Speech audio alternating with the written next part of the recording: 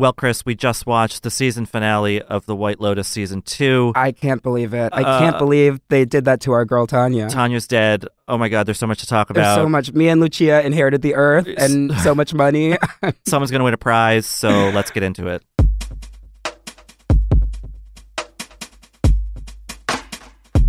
Hello and welcome to Still Watching, a weekly television podcast from Vanity Fair. I'm Chris Murphy. And I'm Richard Lawson. We're here to discuss the 7th and final episode of the HBO series The White Lotus, Arrivederci. Well, the final episode of Season 2. Yes. I think there's going to be more. There'll be more in store. And what a finale it was, Chris. Our beloved Tanya perished in the Ionian Sea. By her own hand, in a very operatic way. Yeah.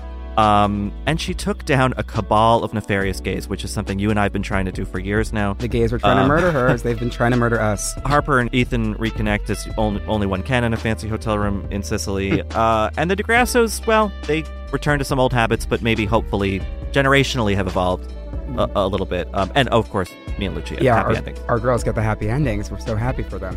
Also, we have 2 conversations to share with you this week. Tomorrow, we'll have a conversation with series creator Mike White, where we'll get into whatever he can tell us about Season 3, and I hope he tells us as much as possible, because I need to know what's going to happen, and share some of our own hopes for where The White Lotus is headed from here. But first, later in this episode, we'll talk to Megan Fahey about Daphne's one final moment of wisdom, and what she and Ethan got up to on that old island castle.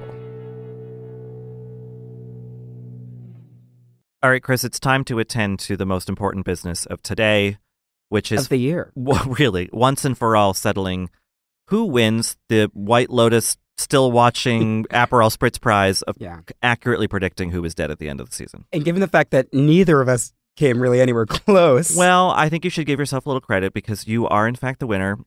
Way back in episode 1 of this podcast, you predicted that Tanya would die. This is true. This is true. And the real ones who've been listening since the beginning know that I did say Tanya would die. And did I change my mind every episode since then? Of course. But I did predict that Tanya would die. And this is a lesson in sticking with your gut and trusting your first instinct. It's always correct.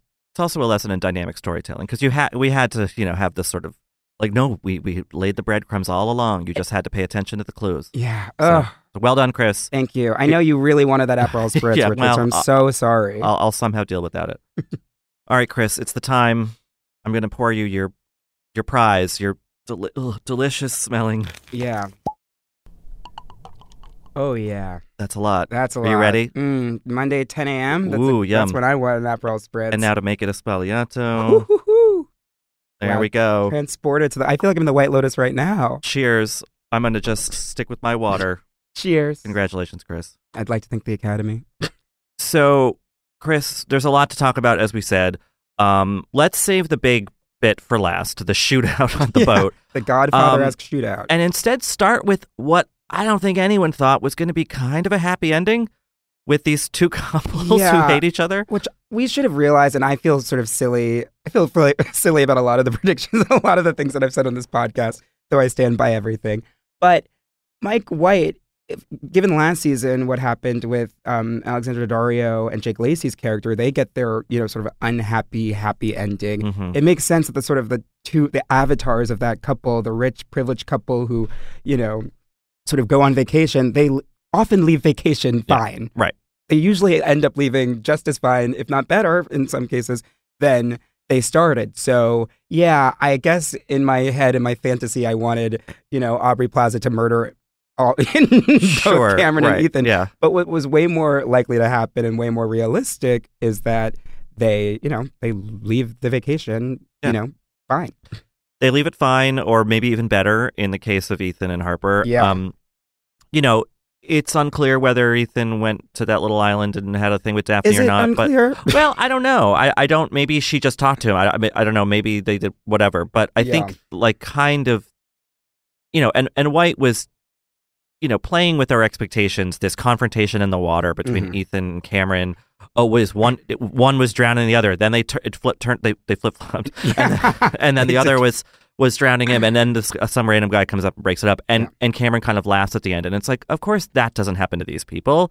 That's not that they get in their little fight and then they kind of pretend it didn't happen. Off, and then they have dinner together that night, which is so insane. And like Ethan and Harper didn't seem thrilled about that, but by the end, I'm sure they were like, "Yeah, we'll pick up our glasses and do a toast. We're not going to walk away, rude or whatever." Yeah, to the Maldives next year in the Maldives. So I think, I mean, as like it sounds sort of simple or cliche, and that's not a criticism of White's writing. I think he's kind of driving us toward that. It's like Harper and Ethan just needed a little adventure, a little danger, a little something. Sex really is sort of something to lead them to that sex, and then now we see them content in the airport. And in terms of Cameron and Daphne, we're going to be speaking to Meghan Fahy later, but like, I don't think that's a happy ending exactly, but it's a status quo ending. Yeah, I mean, there's a lot more ambiguity with the Cameron Daphne ending, and with, I would say, Daphne's character. We never got like a clear answer about the kids, if they're Cameron's, if they're not. I mean, I think we can choose to believe what we choose to believe in that situation. And then Daphne sort of emerges as maybe the wisest person, the sort of sage, sort of poet philosopher of the. Of the season. Yeah, in her speech to Ethan on the beach about how we never really know anyone. We can spend all day with people, with somebody and not really know them. And so it might be, and I don't know if you think this is the thesis of the show or if there is some grand thesis that connects the entire show, but we have to do what we have to do to not be a victim of life. Right. That seems to be Mike White's. And if that means having sex with your Yale roommate's wife on an island, and then that gets you going to have sex with your own wife, and like go at it. That's what I took away. Yeah, potentially. And I think some viewers certainly would understandably be frustrated by some of the ambiguity in this storyline, where we don't know for sure what happened with Harper and Cameron. We don't know what happened with Daphne and Ethan. But in that little speech, well, not so little speech in a way, Daphne is saying like, there are gaps to fill. Like you don't know everything, and you have to either fill that with trust or with contentment or something. Yeah. You can fill it with bad things.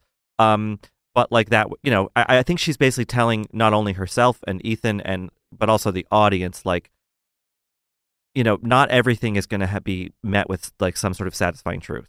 Yeah, I mean, does it even matter? Like at the end of the day, if Harper and Cameron had sex, or Daphne and Ethan had sex, if they're leaving and Harper and Ethan are in a better place, does it even really matter? Right. It seems to be sort of the ethos or the what I took away from it, which is a very mature and evolved way to sort of think about relationships in life. It's sort of the antithesis of jealousy. It's sort of fatalist in her circumstances, I think, just from like, because it's like, that's a bad marriage. Yeah, in a way. That's a good point. Although who am I to judge if it works for them? Well, and it seems that Harper and Ethan taking, a page out of Cameron and Daphne's book sort of helped. Right. Yeah. Well, so I think it's a complicated. I think it's a little cynical. I think it's a little not cynical, like not exactly optimistic, but and I think one thing to kind of link the second season back to the first, where the first season was a lot about class and money and stuff, and this was about that too, but mostly more about sex and jealousy and all those things. Is that like the four of them is at the airport? They're not sitting with each other. Yes, that's a very important. But like they're all going home rich. I think that Cameron and Daphne aren't having the money problems we thought they were. Yeah. Like I think Cameron definitely wants some of Ethan's money invested with him. 100%. But like I don't think that they're hiding a secret poverty or anything. Yeah, I think our sort of theory, first of many theories that we're going to debunk that were not true that we came up with, that Cameron and Daphne had all these money problems, or that they were some grand schemers or some master planners trying to destroy Harper and Ethan. I don't think that's true. I mean, in this episode, Cameron sort of came across more sort of Trumpy, to use a word, when he's sitting at lunch and he's talking about how, like, it's okay to throw yogurt at your assistant. And then Harper just finally says, you're an idiot. What we've all been thinking, what we've all been wanting to say, was like, oh, he's simpler than I think we gave him credit for. I think he's pretty simple. And I think Daphne, I do want to go back to Daphne for 1 second, because she's the only person, and back to our Survivor metaphor, which I think she wins Survivor, she would have won Survivor 100%.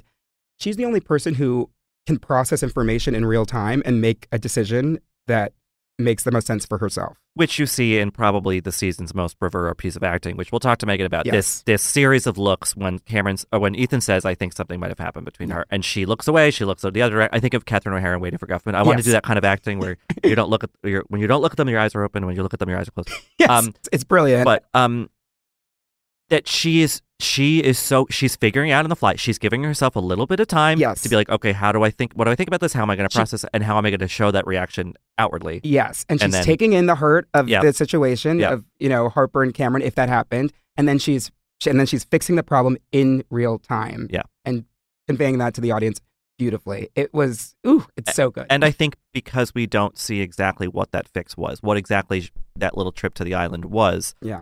It lets us know about all of her secrets that, like, in a marriage like that, one observed from the outside, the assumption is, because of gender roles or whatever, is that Cameron's the one with all the secrets. He's the one with the mistress in town. Yeah. He's the blah, blah, blah, blah.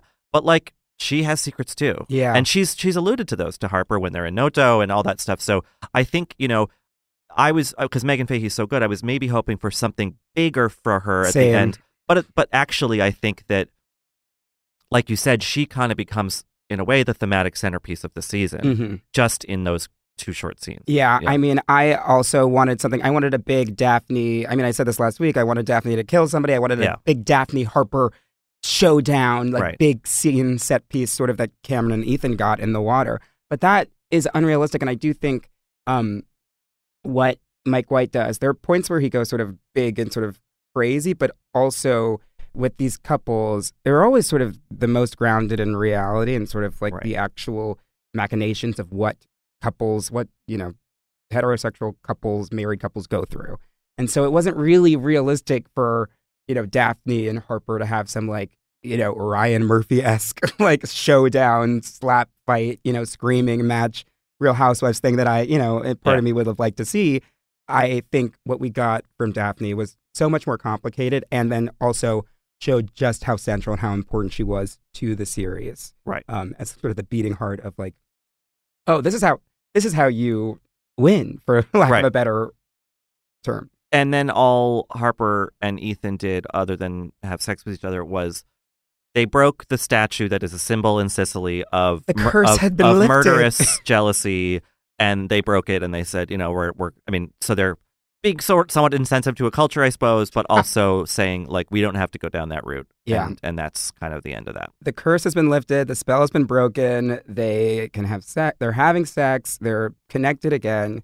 It was really sort of considering the option that we came up with last week, where somebody was going to die at the hands of the statue, for the statue to shatter and for them to find each other again, is weirdly optimistic and hopeful. Yeah. And who's to say how long that marriage lasts or whatnot? But it was interesting having talked to Aubrey Plaza about this. They started in such a bad place, and they're leaving in such a better place. Yeah, Harper and one Ethan. hope. And you know what? I'm happy. I'm happy for my girl Harper. Yeah. I'm happy that she made it. And I hope I want more Daphne next season, but we'll save that. We'll table it. Okay. All right, Chris. We have dissected the quadrangle of Daphne and Harper and Cameron and Ethan as much as we can. So let's go to one of the sources and hear our chat with Meghan Fahy, who plays Daphne.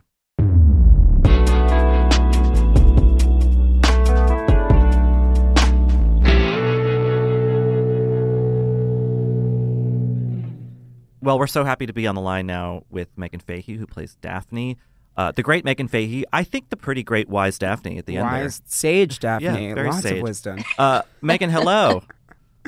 Hello, how are you? Thanks for having me. Of course. We know you're fresh off of a viewing party, so we're sorry to get you up early in the morning to talk about all this.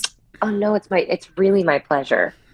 So we want to jump right to, I think, the defining scene for us anyway of the episode, which maybe is the series. Maybe the whole season. The whole series. Yeah.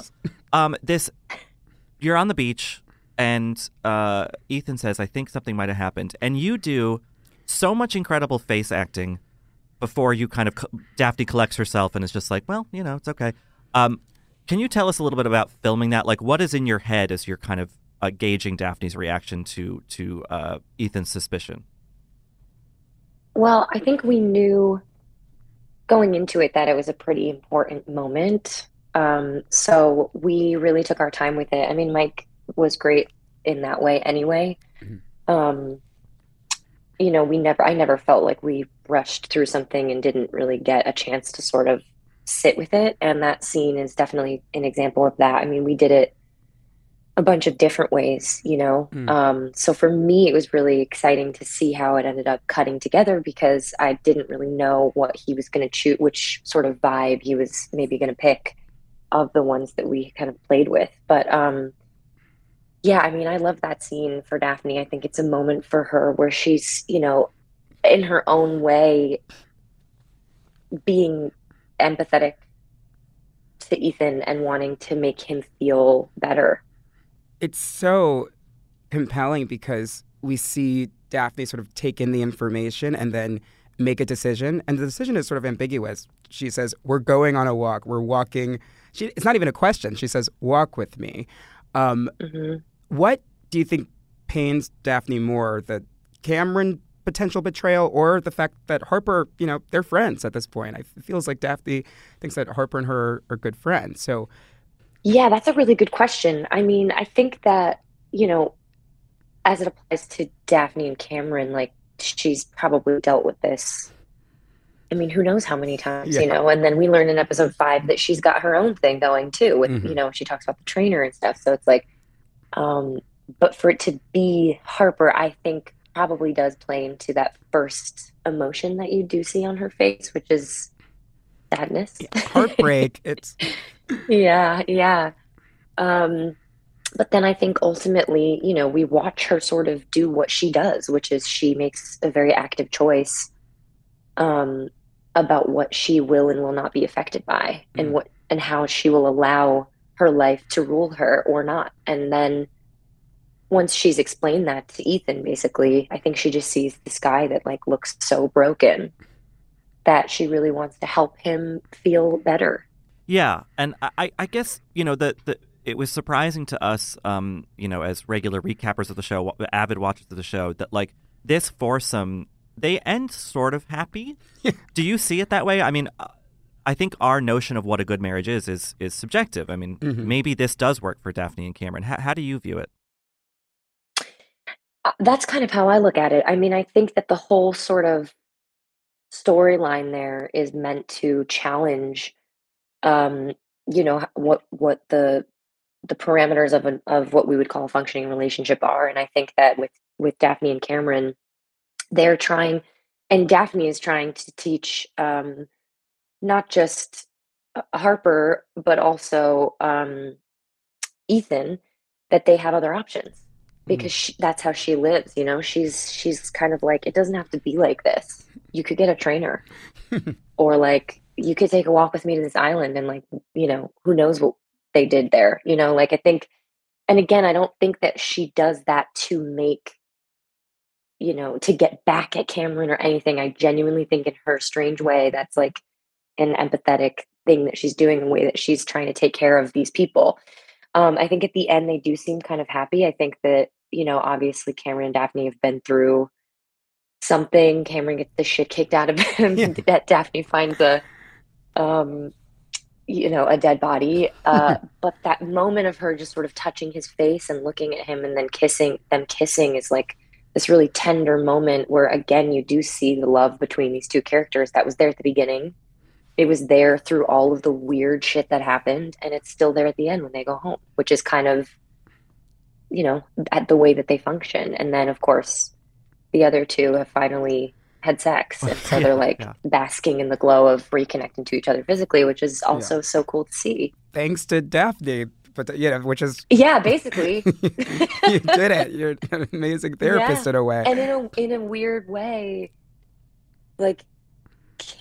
Harper and Ethan like become Cameron and Daphne in a way at the end, because it's like this, you know, this sort of secrecy, like infidelity, what happened, and then finally they just like, you know, the tension rises and it serves them. Well, it goes back to something that Cameron says in an earlier episode, which is like he's talking about how rich folks just have this kind of secret world of immorality or whatever. They kind of do what they want. And in some ways, this whole arc for these four characters could be looked at Daphne and Cameron in their way, ushering the newly wealthy Harper and Ethan into the like, club. This is how it works, you know? And and I feel and at that dinner scene when Cameron gives that toast, like that is genuine. It sounds like I think they all had a nice time, kind of at the end of the day. which is so psychotic when you watch the last episode. It's so funny because, like, I remember shooting that, of course, and thinking, like, obviously we were playing to the tension and stuff, but I hadn't seen the scene where they fight in the water or any of that. And so, of course, I had read it in the script, but like watching that and then seeing that scene after that, there was a huge juxtaposition that I thought was really effective. But yeah, that was, I think he does mean it. I've got to say, I don't know how online you are or how much you've seen the reception of your character and how people are fully obsessed with Daphne to the point where she's almost like aspirational in terms of everyone else is having the worst vacation of their entire lives, but everyone online is clocking. Like, Daphne is just grinning through it. Everyone's saying, I need her meds. I need her therapist. Are you paying attention to sort of like the online discourse? And do you think that Daphne is kind of the most aspirational person on the show, you know? So I don't have Twitter or TikTok, but so I only really see what my friends send me, and it just cracks me up. I mean, some of the stuff is so funny. And I guess watching the show, I do understand why she might be that character because she just has the sunniest disposition, maybe out of any of the other characters. And I think that just because of that, especially because her storyline is like what it is, it's like, one of the more sordid stories, and then for her to be in the face of all of that, be as sunshiny as she is, I totally get why that would be a character that people were like, I want to be her. Everything bad happens to her, and she doesn't care about any of it. Yeah. Well, because she takes that bad and then does her own thing and sort of balances the karmic scales or whatever, however she looks at it. Yeah, absolutely. You've mentioned in some interviews that like the bold type was like kind of, a big thing in your 20s, and now the White Lotus arrived in your 30s. And do you feel like there was growth when you were making this season? Like, how is it kind of both as an actor, obviously, but as a person to be in Sicily for these months? Oh, yeah. I mean, I think it sort of goes hand in hand, right? I've never had an experience of living in another country for that long before. And I think you just, when you travel, you learn so much about the world and other people and how they do things. And then to have that coupled with working with some of the best actors in the biz. The biz? Yeah. Who just said the biz? You did, and we love it. I mean, I kind of said it as a joke, but like still it sounded weird coming out of my mouth. Anyway, I meant it. They're some of the most talented people that you could dream of working with. And so it really was a very surreal experience. And I feel like I learned so much. I was, I would sit at the monitor whenever I could and watch Jennifer do her scenes and watch Marie and Michael do their scenes. And, my friends too. I would watch Haley and Adam and Leo. And I just was so excited about what everyone else was doing that it was such an enriching experience, sort of just top to bottom. Is there one of the plot lines that you wish Daphne could have insisted her way into? Listen, I would have loved to have seen Daphne with the gays in yeah. Palermo. I mean, send her to the party. You know what I'm saying? Get her to the function. Get her in on that Coke bowl. Yeah. She would have the time of her absolute life. I think she would have been such a blast there. She would have been talked into buying a villa in Noto, and then yeah, that would be a whole thing. Oh, yeah. Oh my goodness. You're a musical theater person, and you have an amazing voice, so I think you'll understand this. There's something about Daphne and the character. I think something why I connected to Daphne so much is she really has a lot of Baker's Wife energy to me in Into the Woods. And that's a role that I would really love to see you play. And like Aubrey Plaza's the witch, that could I totally see it. Oh my God, that's so funny. So this is my petition to let's get you in. Let's get you to be the Baker's Wife. I love it. So we're talking about kind of the intricacies of how this character was drawn, both by you and by Mike White in the scripts. But I'm kind of curious, what is White like to work with as a director? I mean, how is he letting you have kind of free reign of finding this character, or are there really intense conversations about her arc throughout the process? He is an incredible mixture of being very specific and knowing exactly what he wants, and also letting you do whatever you want. We didn't have a ton of conversations beforehand. He's not super precious with backstory and all of those typical actory things. He's just like, just go for it. So, you know, he would give really, really good notes, I think, is what made him so great because he created an environment that felt very loose and fun and not stressful or heavy or, you know, like pressure. Um, but he also was really supportive. So like you never felt like you were flailing. Like he was always there to say like, yes, it's that, or like try it this way, or like I don't think it's this, I think it's that. And um, I just feel like everybody sort of benefited from his ability to sort of create that space for us where we weren't afraid to try something, but we always knew that he was going to keep us on the right track. A lot of Daphne and Cameron, Ethan Harper's, what happened between them, a lot of it is left ambiguous to the audience. I wonder, was it ambiguous for you? Like, do you know what really happened with Daphne and Ethan on the island, or whether or not Harper and Cameron? I mean, I literally, so last night at the watch party, we were watching the show and eating pizza, and about three-quarters of the way through, there was a knock on the door, and we all turned around, and it was Mike White and Jennifer Coolidge walked into our watch party to surprise us. Oh my God! And we were so excited to see them, and it was the best surprise ever. But I even asked him later that night. I was like, "So, what do you think happened on the island?" I was like, you know, and I gave him like two scenarios. I was like, do you think this happened or this happened? He was like, ew, I don't like to think about that. Really? Yeah. I think that, Wow. I think that he really likes to leave it up to the audience to decide. I don't think that he wants to like teach the audience anything. I think he just wants to ask a question and then give them the space to kind of like make of it what feels right to them. Which I think goes back to Daphne's speech to Ethan about, you know, you never really 100% know another person. Like, there's always a mystery and ambiguity, you know? I mean, by the way, that's the truest thing ever. I mean, I remember reading that before we shot it and thinking, like, how gorgeous that was as a sentiment, because it's true. And I think sometimes when we think about love and stuff, traditionally, we feel like it's full access to a person. But that's not necessarily true, and you can love someone without knowing everything about them, you know? So I love that speech. I think that's such a beautiful moment of writing. Similarly, there was some doubt online. I don't know if anyone sent this to you, but like people were wondering, like, are those kids both Camerons, or is like I guess we're not supposed to know. Is that another point you think we're supposed to wonder about? Was that like a deliberate thing with her showing the photo on her phone? Yeah, I mean, for me, I think she's certainly hinting towards the fact that her son might not be her husband's son. Wow. Yeah.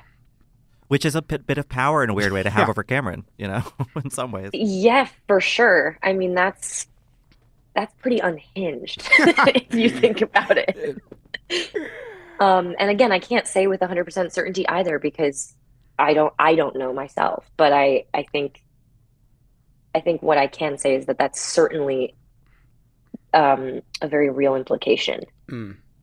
It's funny just that the moral journey of this season and these characters in particular is like, well, if it works for them, that's what I've arrived at. Like, no judgments. Totally.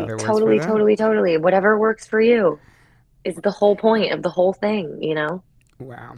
And now there's, as season 3 is announced, do you think there's any chance we'll see Daphne on, you know, at a new White Lotus, you know, maybe with Cameron, maybe not? she does say next year in the Maldives. Next year in the Maldives. Yeah, so. Oh, yeah. Listen, I would be, you know, a bartender in season 3. I really would.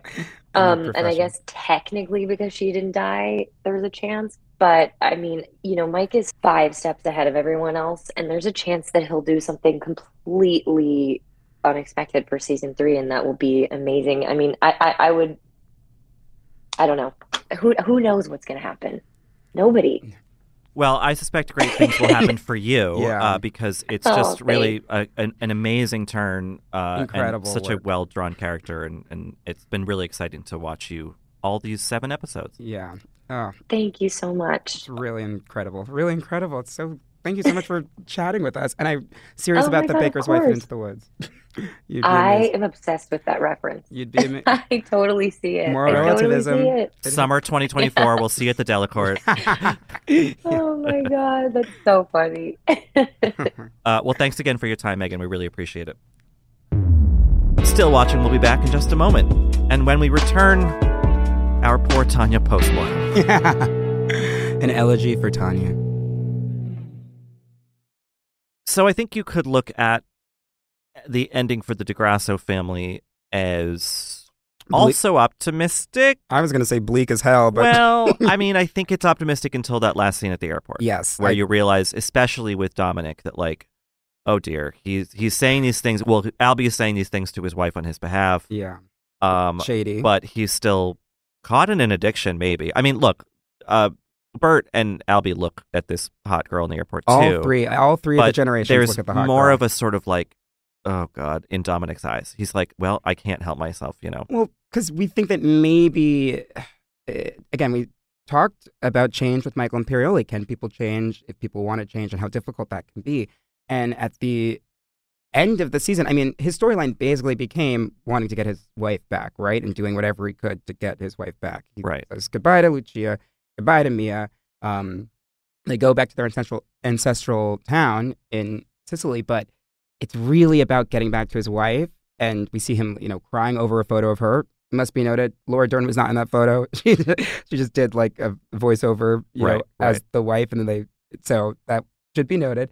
But you're thinking, even if he's going about getting back with his wife in sort of a really shady and not very fair manner by bribing his son Mm-hmm. with 50,000 euros to talk to her on his behalf, there's slight hope, I think, that maybe the family will be happy and he's learned his lesson, until he looks at that woman that walks by, and it's all like, oh, it's a man or pigs. Sorry to be so reductive, but it's like, that's what I thought. Maybe the hope then comes in the form of Albie. So this third generation is maybe slightly breaking the cycle, because yes, he was,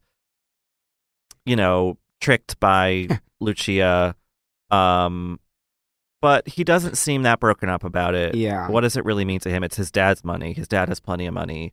He knows, well, at least I think he hopes and trusts, as we do at the very end of the episode, that like that money will go to a good cause in a way. She needs Lucia is a good cause, is a good person. Yeah. And then he kind of reconnects with Portia at the airport. Yeah. As if to start over, as if to reset the clock. Now that they've been through these two sort of crucibles together, one that was imagined danger, the one that was actual real danger, it seems. And they've looked at life from both sides now, as a great poet once said. Yes. And I Mitchell. think they have decided, like, you know what? I think we're just going to be kind of basic people who aren't actually looking for wounded birds in Albie's case, or the most in exciting, Portia's, exactly, the most exciting person in the world. I mean, truly. And we did see this coming. We should give ourselves credit for when we did get things right. I mean, you got to get Albie a scarf and put him in Rent, because he is a mark, honey. Like, that's yeah. It was so so funny how he got played, and he just admitted it. And I think he sort of always knew that was a possibility, I guess, in the back of his mind. But he got swept away in the fantasy, sort of as Bert gets swept away in the fantasy of, imagining his return to his ancestral home. And Lucia and Alessio, and I love that this choice for Mike White. Alessio also is a service worker who works at we see that he's sort of standing outside another hotel wearing a name tag at the end when Lucia blows him a kiss and walks off into the sunset with Mia. And so sort of, I think, showing growth, or not even growth, but in a very much turn away from the first season, the marginalized, the underclass, if you will, sort of wins the day here. And the rich people, at least in the DeGrasso scenario, they're the ones that get duped. They're the ones that get played. Dominic, Albie, even Bert to some degree, and Mia, Lucia, and Alessio, the service workers, the piano player gets a little fucked over. Okay, he does get absolutely. But even the story with Valentina and Mia, which I thought was a little underdeveloped, but nothing bad happens there. No. But Valentina doesn't lose her job for sleeping in one of the rooms. Basically, Mia's like, well, I'll hang out with you tonight, but like, let's find you a real let me lesbian. take you to some lesbian bars and whatever, some real wild places. And that's like, okay, good, And I think that Albie is sort of like, well, I was softly scammed. Like, yes, I had a nice time. I think that Lucia genuinely did like him. I do too, and I think she, Simona Tabasco, did a wonderful job of conveying that, like I'm taking the money, but I had a nice, I like the kid. He's a nice kid. Nice kid. And so everyone wins in a way. Yeah.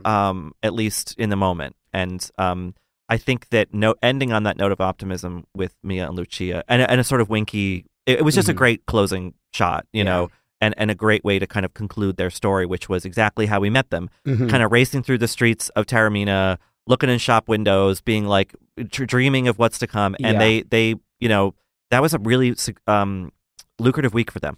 That was a big They got exactly what they wanted. Mia's singing at the hotel. Lucia's got 50,000 euros in her pocket to open that store, maybe. Yes, to open that store. I mean, it's kind of picturesque and beautiful and perfect. Who doesn't really get a perfect ending is Portia. I mean, she does get a happy ending in that she's alive. Yeah, she is alive. She was probably gonna get killed by Jack, or at least that was sort of what was supposed to happen. And then disposed of in some way that I think probably would end in her demise. And he just couldn't do it. I think partly in a weird way, her calling him out in the car before they start, or what she thinks is Taormina, and saying like, so you fuck your uncle. I think that sort of made Jack's shame or whatever sort of rush to the surface, and he's like, all right, I don't want to see this girl again, but like I also am not going to do anything. I also thought that like he spared her life, I think, because he might have genuinely had like somewhat of a fun time. It's sort of a little bit of the Lucia situation, right? Where, Lucia took the money. Yeah, Jack was there on a job, but I think they both genuinely had, a pretty good time with the other person. So rather than murdering her or kidnapping her or sending her into a situation that would be terrible, her going back to the hotel, that would have been terrible for her, he lets her go. Again, now filled with shame because he gets called out for fucking his uncle, who's not his real uncle. But I think those are sort of beautiful. Portia and Albie's storyline sort of beautifully parallel each other. This sort of Romeo and Juliet of it all, star-crossed lovers to then meet at the airport after all of this tragedy has sort of befelled both of them.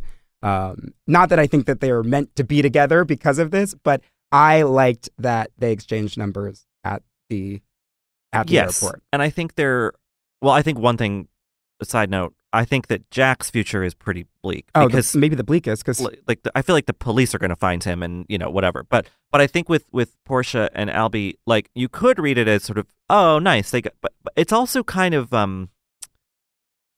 it also says something about the sort of blitheness of their characters where it's like, well, like, what if we just kind of did this thing that we were going to do a few days ago, you know, like, oh, okay. In Portia's case, she was surrounded by a lot of destruction and bad stuff. None of it her fault. Yeah. And Albie also didn't ruin anything, but they kind of did pass through other people's lives, people who were in much dire circumstances, or at least Albie thought. I mean, Lucia is in more dire circumstances than Albie is.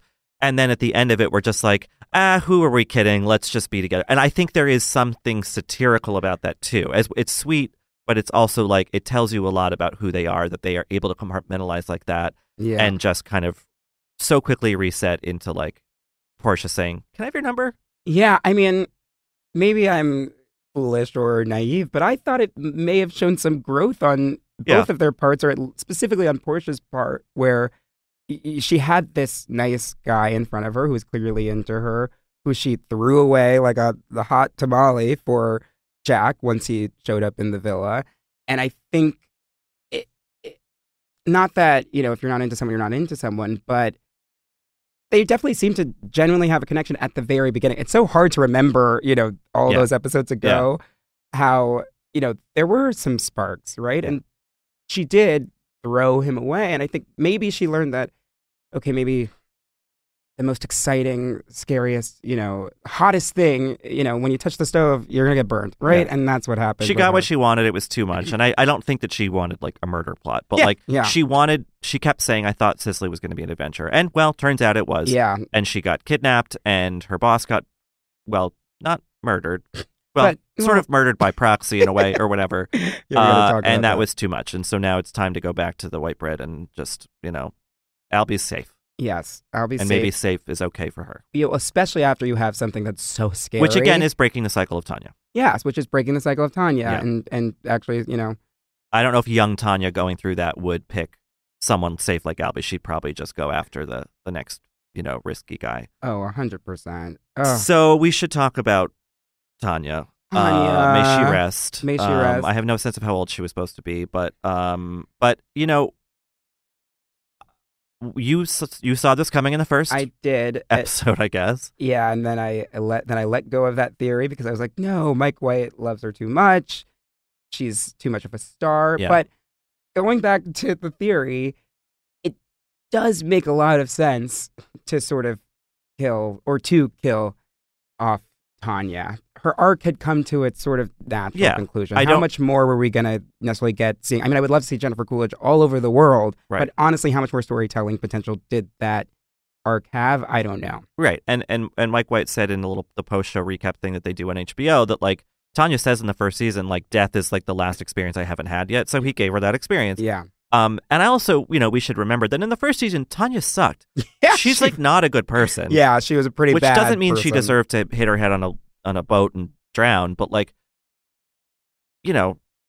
also I think there's a funny thing of like, Tanya was not, I mean, she was probably right about what Quentin was up to, but like, she didn't know for sure, and she just left that room guns blazing. Yeah, so she might have just murdered people who were innocent. They weren't, I don't think. No. But... Well, it's so interesting, and I want to give you some credit because you said in a previous episode that, last season the death was accidental. The main death of the season was ultimately an accident. Yeah. She slipped and fell and hit her head on a boat. I think having Tanya murdered would have been too much. Yeah. And instead, it's like the most Tanya way to go out, where she's giving herself this sad little pep talk, like, I got this, you can do this, you can do this. And then just, it's so swiftly, no, you don't have this, you can't do it, because it's just, and then she's done. Like, so derpy, as Mike White says in the after show, it's a very derpy way to go. But I do love... But with its own poetry. And she gets her own sort of Godfather moment where she's guns blazing, shooting down all these, the gays that are trying to murder her. Right. The meme of the century now. These gays, they're trying to kill me. I think I saw that GIF 16 approximately, times? like, in the first minute. And then over the course of the evening, thousands. Yeah. No, I'll definitely be fonts, using that. because I guess different TVs have different closed caption fonts. So there'll be different iterations of it going around. Oh, yeah. And I thought it was like a funny turn for Tanya to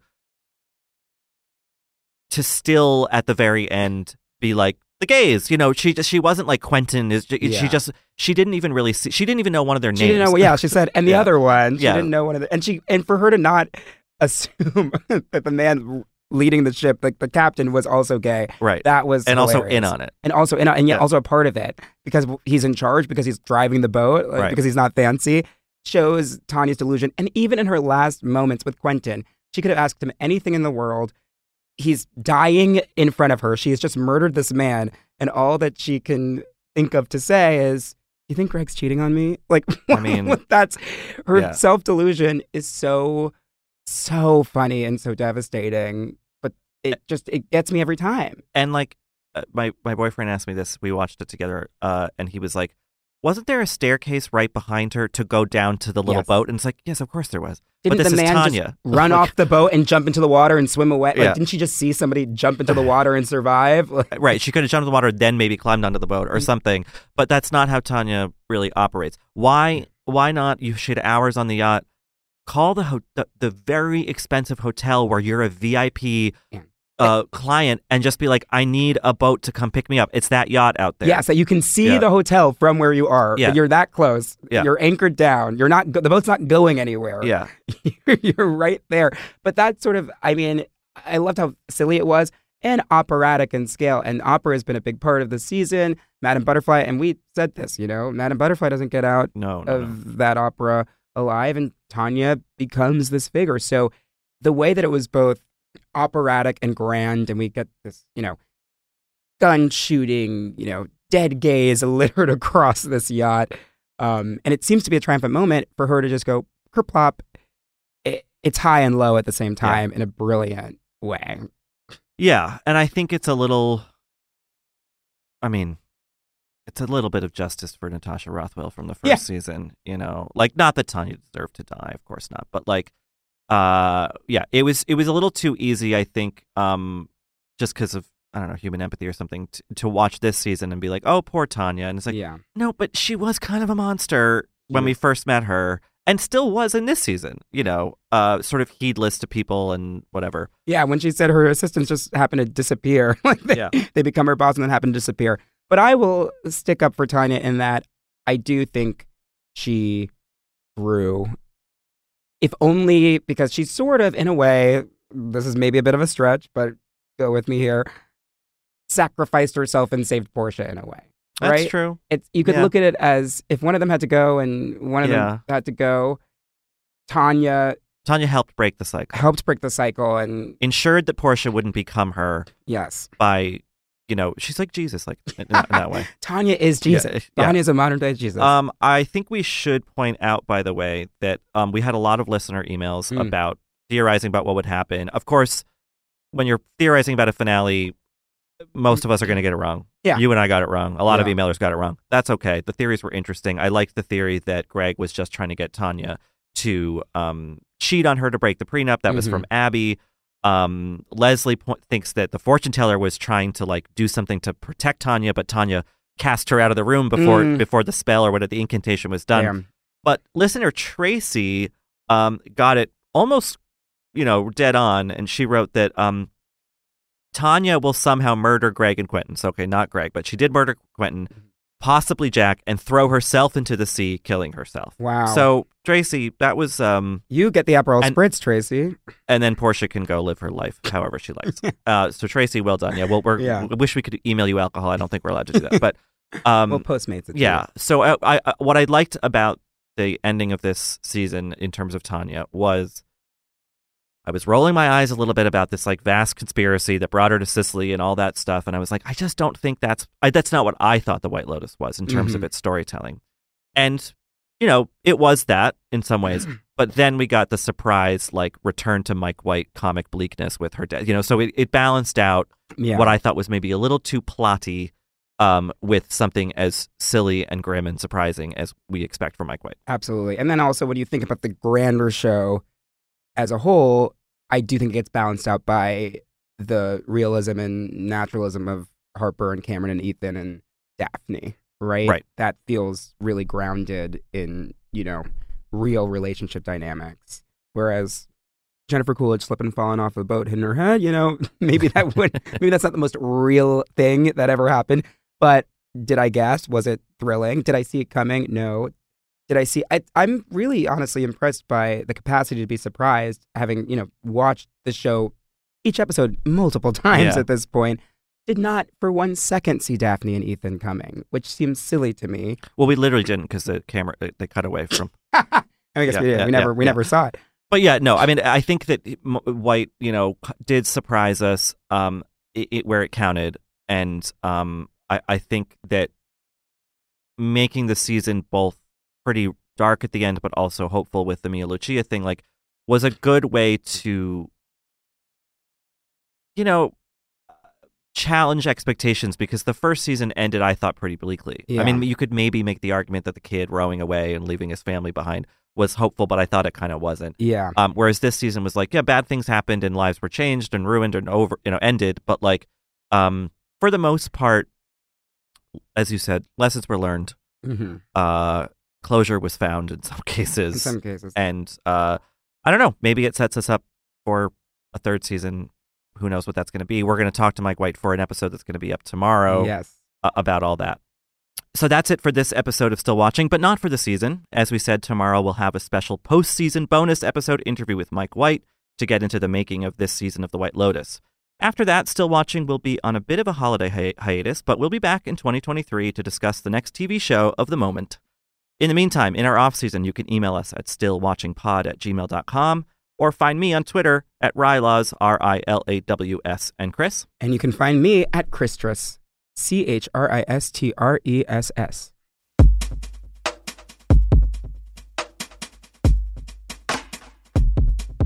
This has been Still Watching from Vanity Fair. Our editor and producer is Dave Gonzalez, and we had production help from Peyton Hayes and Katie Rich. Our engineer is Jake Loomis. Stephen Valentino is our executive producer. Our theme music is by Alexis Quadrado. We'll be back tomorrow with Mike White.